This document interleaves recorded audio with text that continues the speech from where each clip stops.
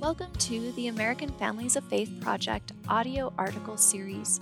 These audio articles are written, read, and recorded by Lauren Marks and Dave Dollahite, co-directors of the American Families of Faith Project at Brigham Young University. Each article has previously been published in various online newspapers and magazines. Visit americanfamiliesoffaith.byu.edu to learn more. Hello and welcome back to the American Families of Faith podcast series.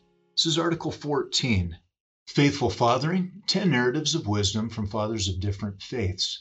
I'm Lauren Marks and I published this article with Dave Dollahite in June of 2019. Here we go. Over the past 25 years, we have interviewed more than 300 diverse fathers about the challenges and blessings of striving to be a faithful father.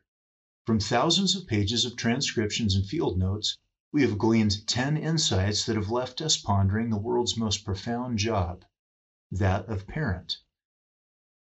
First, kids bless you and they stress you. This direct quote from a Black Baptist father from Louisiana nailed it. No explanation is needed for anyone who's been a parent for more than 2 days. Number 2. Quote, kids see if faith is a Sunday thing or if it's a 24/7 thing, end quote. A non-denominational Christian father from Pennsylvania named Jerry captured the importance of what we call belief-behavior congruence. For those fathers who, like us, have been called hypocrites by our own young children, we are aware that kids come equipped with manure detectors that have parent-sensitive settings. Jerry truly strived to walk the walk. His wife Jessica said of him, "It's always great for kids to be able to look up to their dad and see someone that they respect. I've seen him changing over the years. He loves the Lord and wants to do what pleases him, modeling what he sees as being valuable for the kids to see. He has an important role in being like Jesus to the kids. A lot of our understanding of who God is comes through fathers because God is presented as a father in the Bible. If a kid grows up having a father who is loving and kind and supportive and strong, I think it is easier for them to understand God and who He is. Our Father's Day wish is for more dads like Jerry." Quote 3. My grandfather didn't act spiritual in synagogue. He was spiritual, end quote. Seth, a Jewish father from Delaware, called out his own parents for hypocrisy and for putting on appearances, but he welled up with emotion when discussing the profound faith of his grandfather, whose prayers were so powerful that they shook you. Seth's remembrance included, quote, I have seen people who, from the outward appearance, seem to center on their religion. They say the right things, but then you look at their lives and you say, these are not spiritual people. They're not living every day what they're saying. They may read the Bible 3 times a day, but in their relationships with their kids and their family, you don't see godly behavior. But then I look at someone like my grandfather. He never changed. Some people go to synagogue and act holy and then go home and revert to their own lives. But my grandfather never put on a front for anyone. He didn't act spiritual in synagogue. He was spiritual.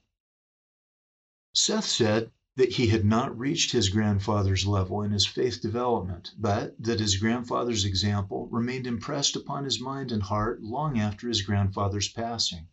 Seth went on to explain, now we say prayers before dinner every night, and that was actually a decision we made when my grandfather died at 99 years old.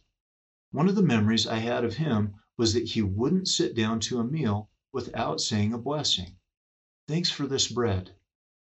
When he died, we decided, let's do that before each meal. That way we'll remember him for eternity. And it really stuck. We started doing it right away, and we've been doing it every day since his passing.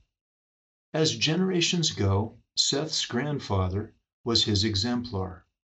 For another father, an angelic model came in the form of his daughter. Next quote. We wanted to come out of this being in love with God, not hating him, end quote. As Robert watched his 6-year-old daughter, Melanie, succumb to leukemia, he and his wife made and kept this pact. Robert shared the following moment of learning and example when he said, "I went to give blood at a blood drive at our church, and our good friend Mr. Clyde was there giving blood. He'd visited Melanie in the hospital a couple of times and prayed with her. We had gone through the line, and I was just happy because I'd just gotten a penicillin shot and they wouldn't take my blood. But Mr. Clyde was there giving blood. Little Melanie went over and held his hand while he had that blood drawn, because she knew what it was like to have needles poked in your skin, and she felt for him. She couldn't do much, but she could hold his hand, and she did that. The impact that has on me tells me that a little bit of loving concern for others goes a long way, not just in the life of either person in the interaction, but in the people who see that. It makes you want to go forth and do likewise." Melanie's actions recall the words of Neal A. Maxwell, whose life included multiple battles with cancer. Maxwell observed that every time we experience a new kind of pain, it invites us to empathize with a new group of people. Robert, from the preceding narrative, would later reflect on the final days of his hospital caregiving for Melanie and say, "You wouldn't expect bedpan shuffling to be a wonderful memory, but it was. Melanie trusted me to do my best job not to hurt her, and that was special to me that she let me do that." Next quote. "Every morning I look at that list and promise myself that that will never be me." End quote. A Latter-day Saint father named Matt told us after our extensive interview with him that his own father had been distant and cold, even brutal. At 10 years of age, Matt began making a list of his father's harsh actions. By the time Matt left home at 18, the list was more than 100 items long. Now a father of 6, Matt had kept the 33-year-old list in his sock drawer and read a couple lines from it each morning while promising himself that his children will never experience what he did, and that compassion will replace cruelty in all he does. He later shared this insight that having a child, this is what life is really about. This is the great experience in life. If I'm President of the United States, if I'm CEO of a major corporation, or if I receive recognition in any particular endeavor, no matter what it may be, that will end. The time would come and I would be voted out of office, or I would resign or retire, or I would lose my position, or whatever it may be. And yet, I will always be the father of my children. Matt is what social scientists call a transitional character. Another apt term for this kind of generational turnaround is a miracle. Next father quote. "If your child ever gets the idea into his head that there is something more important to you than he is, then you have no right to be surprised when something else becomes more important to the child than pleasing you." It has been many years since the late John Cortell, an avowed atheist and devoted father of 5 from Oregon, offered us this pearl to contemplate. Sometimes the faith of a man consists solely of a sacred connection to his wife and children. Some might argue there are few kinds of faith that are more beautiful or deserving of the name. Next father quote. "It seemed like church always came before family for my dad, and eventually it cost him his family." Jackson, a young Baptist father of 2 from Washington State, reflected with pain and sorrow on the life of his pastor and father.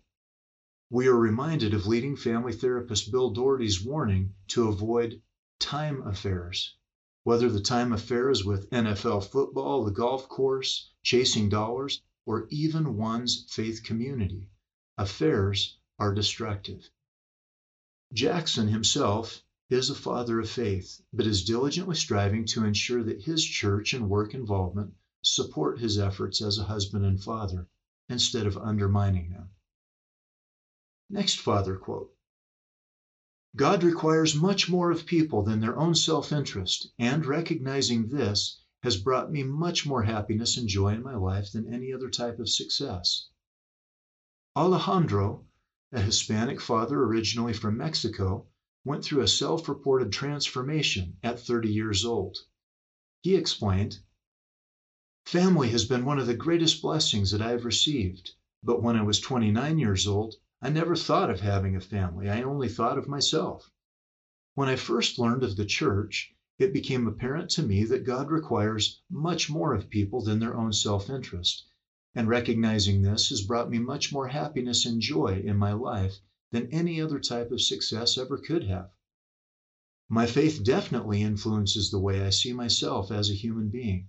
For me, it's very easy to see this because I know perfectly how I was 10 years ago before I became a member of my church. My family, my parents and my brothers and my sisters, always comment to me on the changes they see in my life. When I told them 10 years ago that I was going to get married according to the teachings of my new church, they just laughed because I didn't have a job or a girlfriend. 2 years later, when I invited them all to my wedding, they were all surprised. And 3 months after that, when I was appointed director of an office in the Mexican government, they were surprised again. Oh yes, there's been a great change in my life." Alejandro lost his old life and found a new one that came to include a wife and, in time, 2 daughters. Next father quote.